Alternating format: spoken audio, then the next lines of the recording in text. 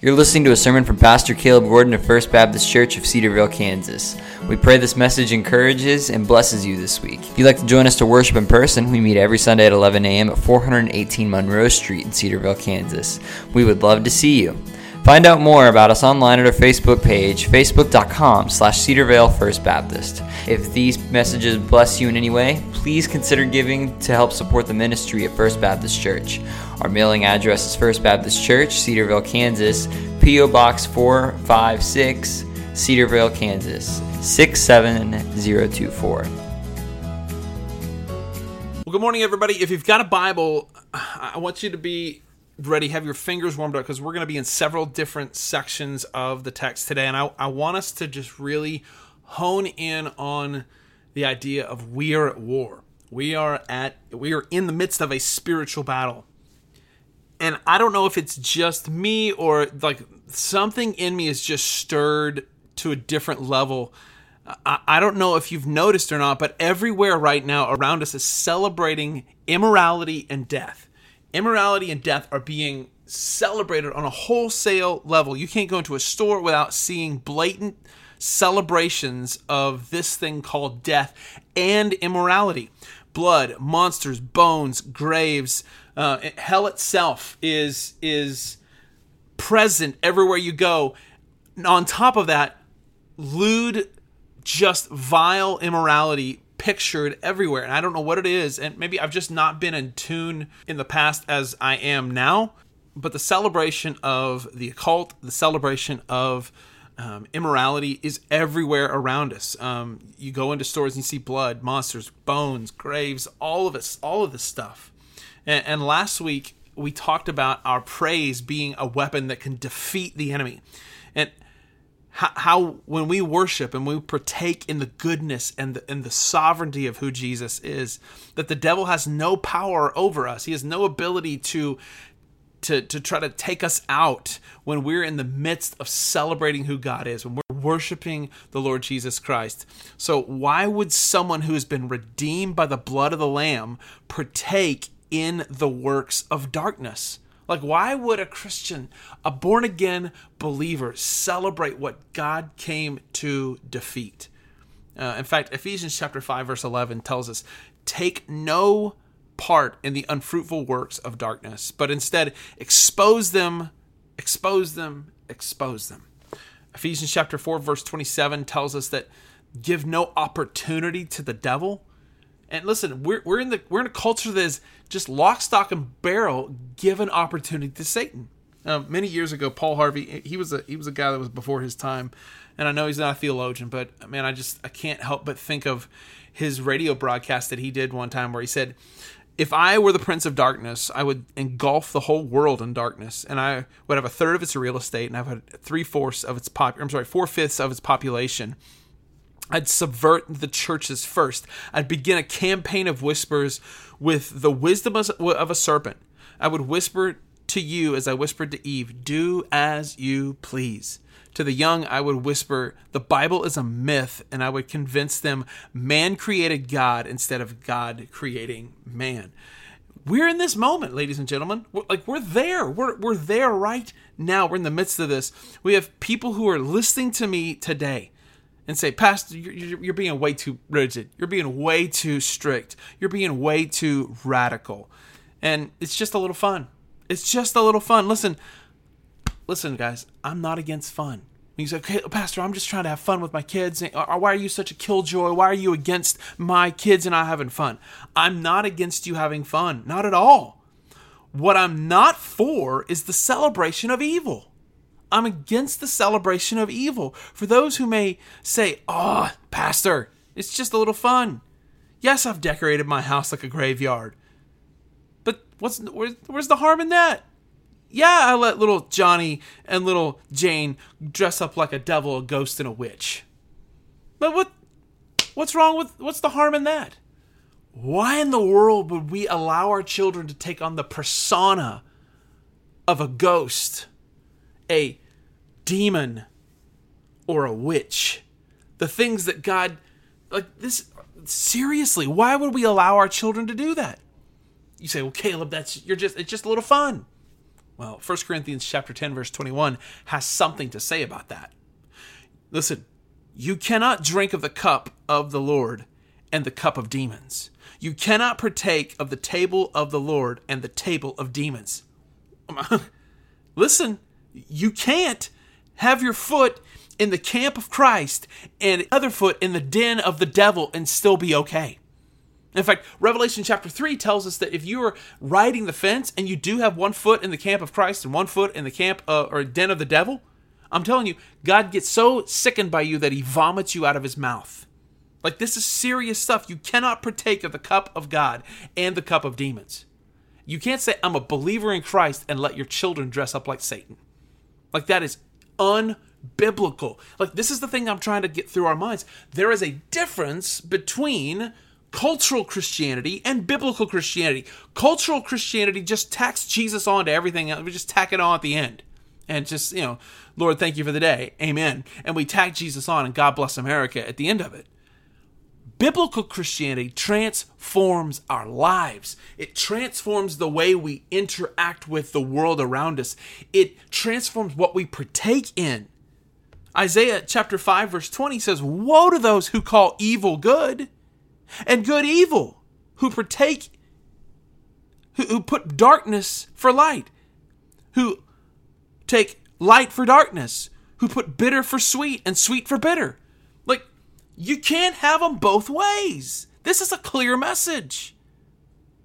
That cursed are those who celebrate what is evil.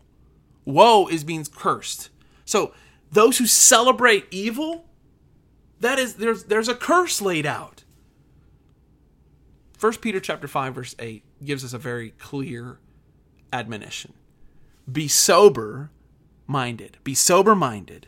Be watchful. Your adversary, the devil, is prowling around like a lion, like a roaring lion, seeking someone to devour. And I'm telling you, Satan loves the idea of trying to devour our children. Like, this is the reason there's an obsession right now. Like, listen, I'm not the typical Christian. We're like, oh, you shouldn't watch this, you shouldn't watch that. Like, but listen, there's some things you shouldn't watch. There's some certain things you shouldn't be partaking in. Like the film Hocus Pocus. I'm going to tell you right now, it's about witches who the Bible tells very specifically, don't deal with witches. Don't deal with witches. Like the witch of Endor, don't deal with her. She's wicked. She's awful. These witches eating children.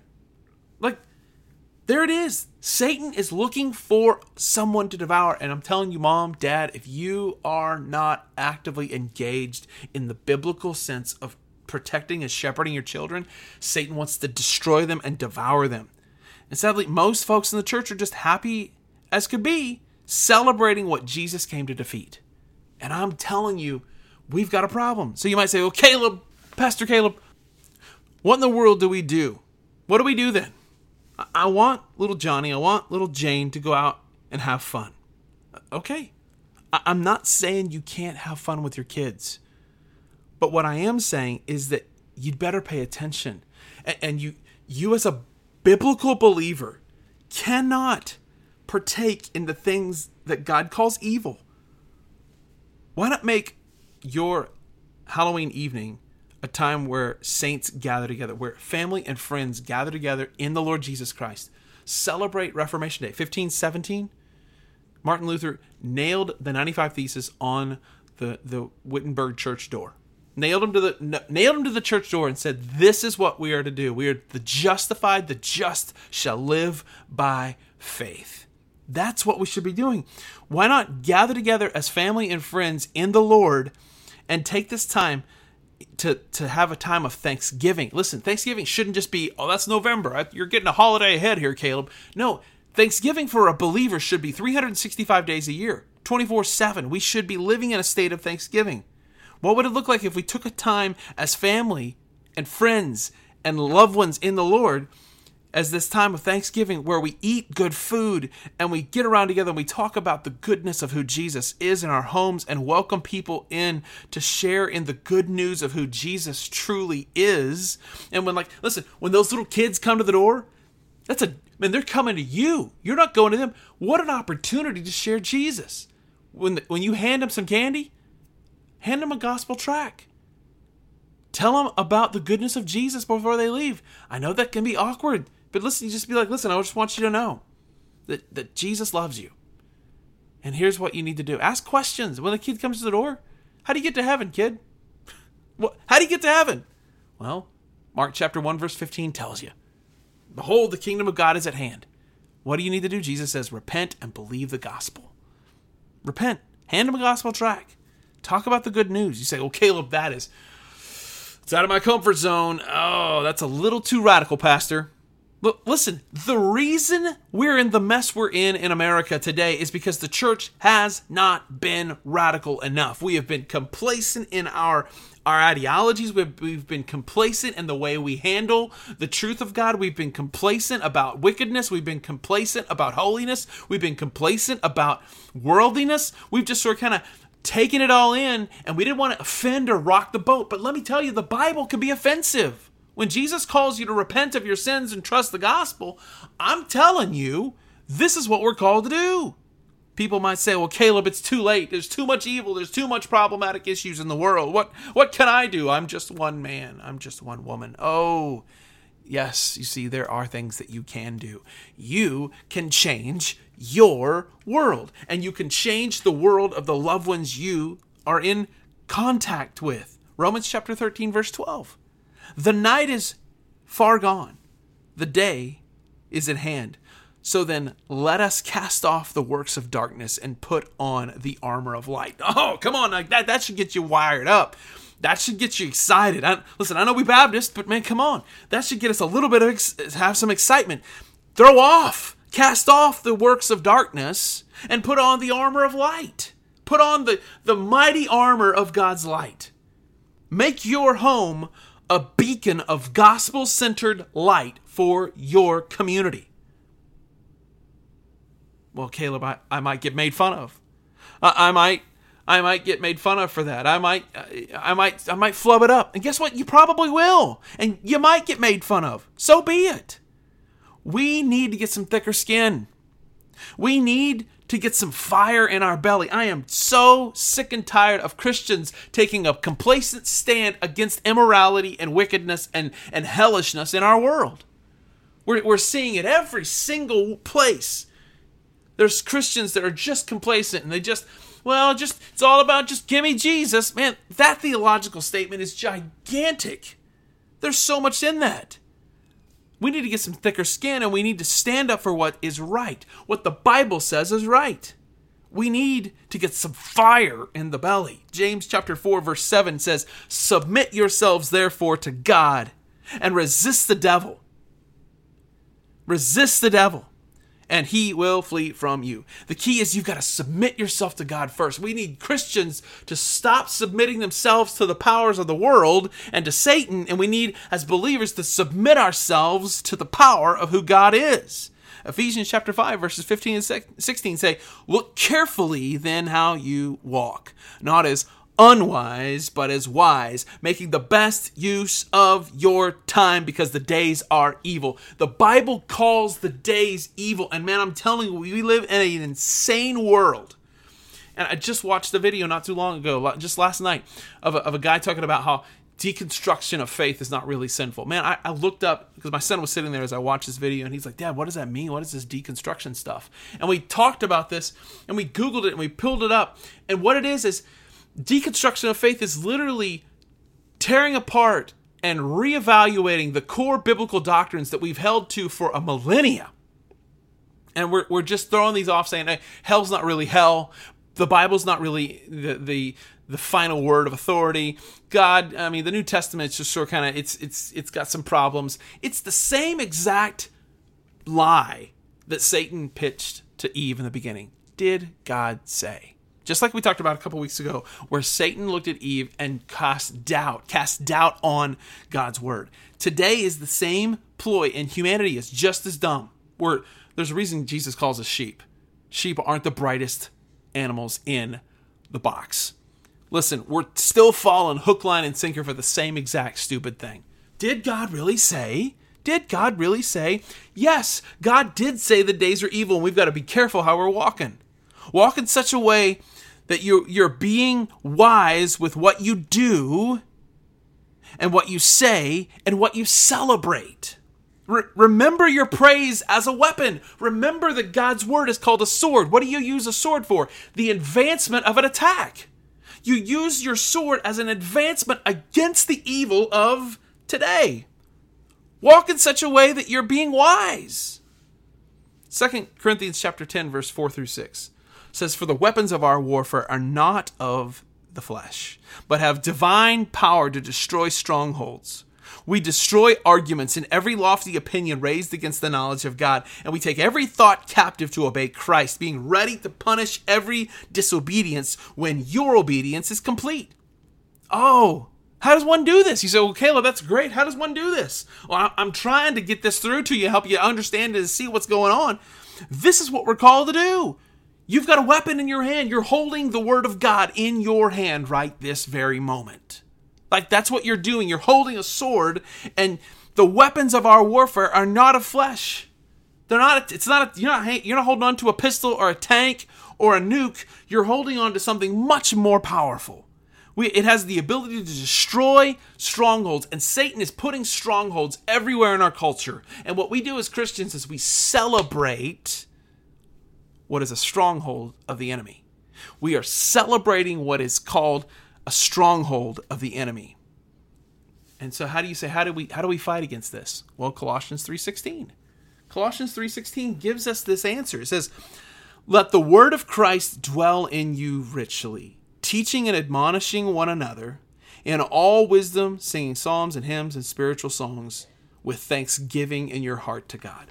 Oh, brothers and sisters, let me tell you right now, this is what we're called to do. This is what we have to do as believers. This is what we're called to do in the midst of all the things that are happening in our lives, is we are to have the word of God dwell in our hearts richly. Like, this is where the weapon is. The word of God is called a sword, and it has to dwell in your heart because it comes out of you like a sharper than a two-edged sword to take out the enemy, to destroy the strongholds of the enemy. And I'm telling you, what we're doing is we've been so complacent about the word of God, and we've been so just lackadaisical when it comes to the word of God, is that, man, we are absolutely being plundered. And I'm telling you, the Lord Jesus tells us, furthermore, in verse 17, "Whatever you do in word or deed, do everything in the name of the Lord Jesus Christ, giving thanks." Giving thanks. Remember I told you a little bit ago, gather with your families. Let's celebrate with thanksgiving about who Jesus is, the goodness of who Jesus is. Let the word of Christ dwell in you richly. The key is the word of God must dwell in you richly. Rich means overflowing, an overflowing amount, an abundant amount. This means to win in the battle of your mind and in your body, the word of God must be a priority to you. It can't be just something you pick up on Sundays. It just can't be. And here's the furthermore, not just this, and here's the, "Well, Caleb, I prayed a prayer years ago and I think I'm all right." And listen, there's no such thing in the Bible about just pray a prayer and you'll be fine. Just pray that prayer. Jesus tells Nicodemus in John chapter 3, he says, "Truly, truly, verily, verily, I say to you, unless you are born again, no one can see the kingdom of God. Truly, truly, I say to you, unless one is born again, he cannot see the kingdom of God." And this is what we're called to do. We're called to be born again because here we live in a culture right now where everybody's like, "Oh, I was born this way. I was born this way. I was born this way." Remember I talked about earlier in 2 Corinthians? Talking about destroying strongholds and breaking arguments. Some translations say breaking agreements. Listen, we have made an agreement that this is, I just said a prayer and I just did this and I did that and I did this. Listen, you've made an agreement. I just born this way. Jesus says you've got to be born again. You cannot enter the kingdom a once born man. In order to enter the kingdom, you have to be a twice-born man, woman, boy, or girl. You must be born again. That's the reason Jesus says, listen, don't marvel at this. Truly, truly, I say to you, unless one is born of water and spirit, he cannot enter the kingdom of God. So you've got to be born the first way, naturally, out of your mama's loins, and then you come a second time for a rebirth through the Spirit. And Jesus says, listen, don't marvel that I say you must be born again.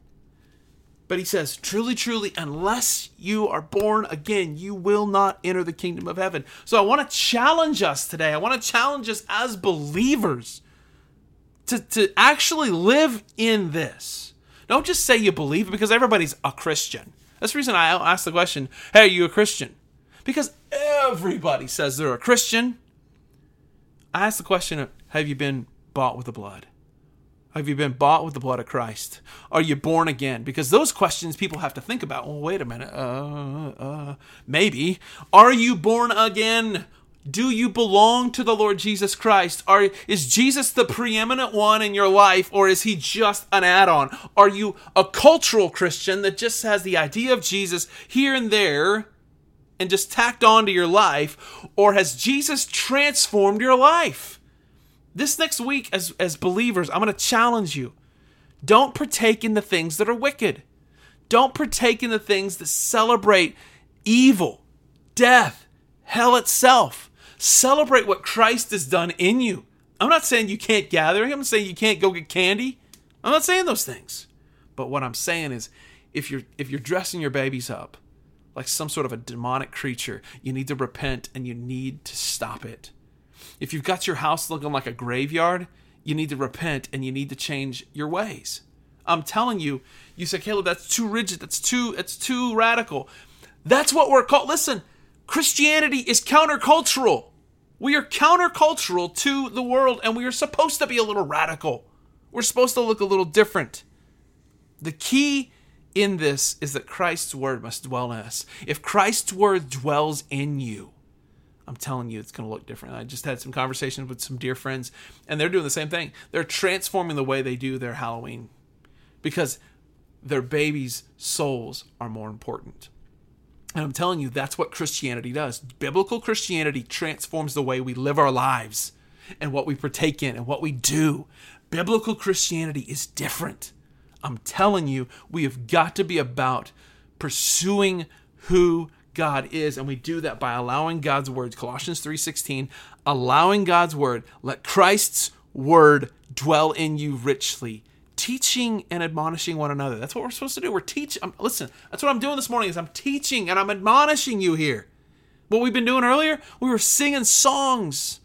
We were singing songs and hymns to the Lord Jesus. Are you washed in the blood? I love that we sang that song this morning. Are you washed in the blood? Have you come to Jesus for that cleansing power? Are you washed in the blood today? That's the question. Are you? Who say, Caleb, wait a minute. Didn't you just say that the blood and gore is wrong? Listen, the blood and gore of the world is awful. But I'm telling you, Scripture says in Hebrews chapter 9, without the shedding of the blood of the Lamb, there is no remission of sins. So the blood of Christ is set apart. It's separated. It's holy. There's nothing evil or wicked or just horrendous about the blood of Christ. The blood of Christ is how we have a reconciliation to the God of the universe. Are you washed in the blood of the Lamb? Have you been born again?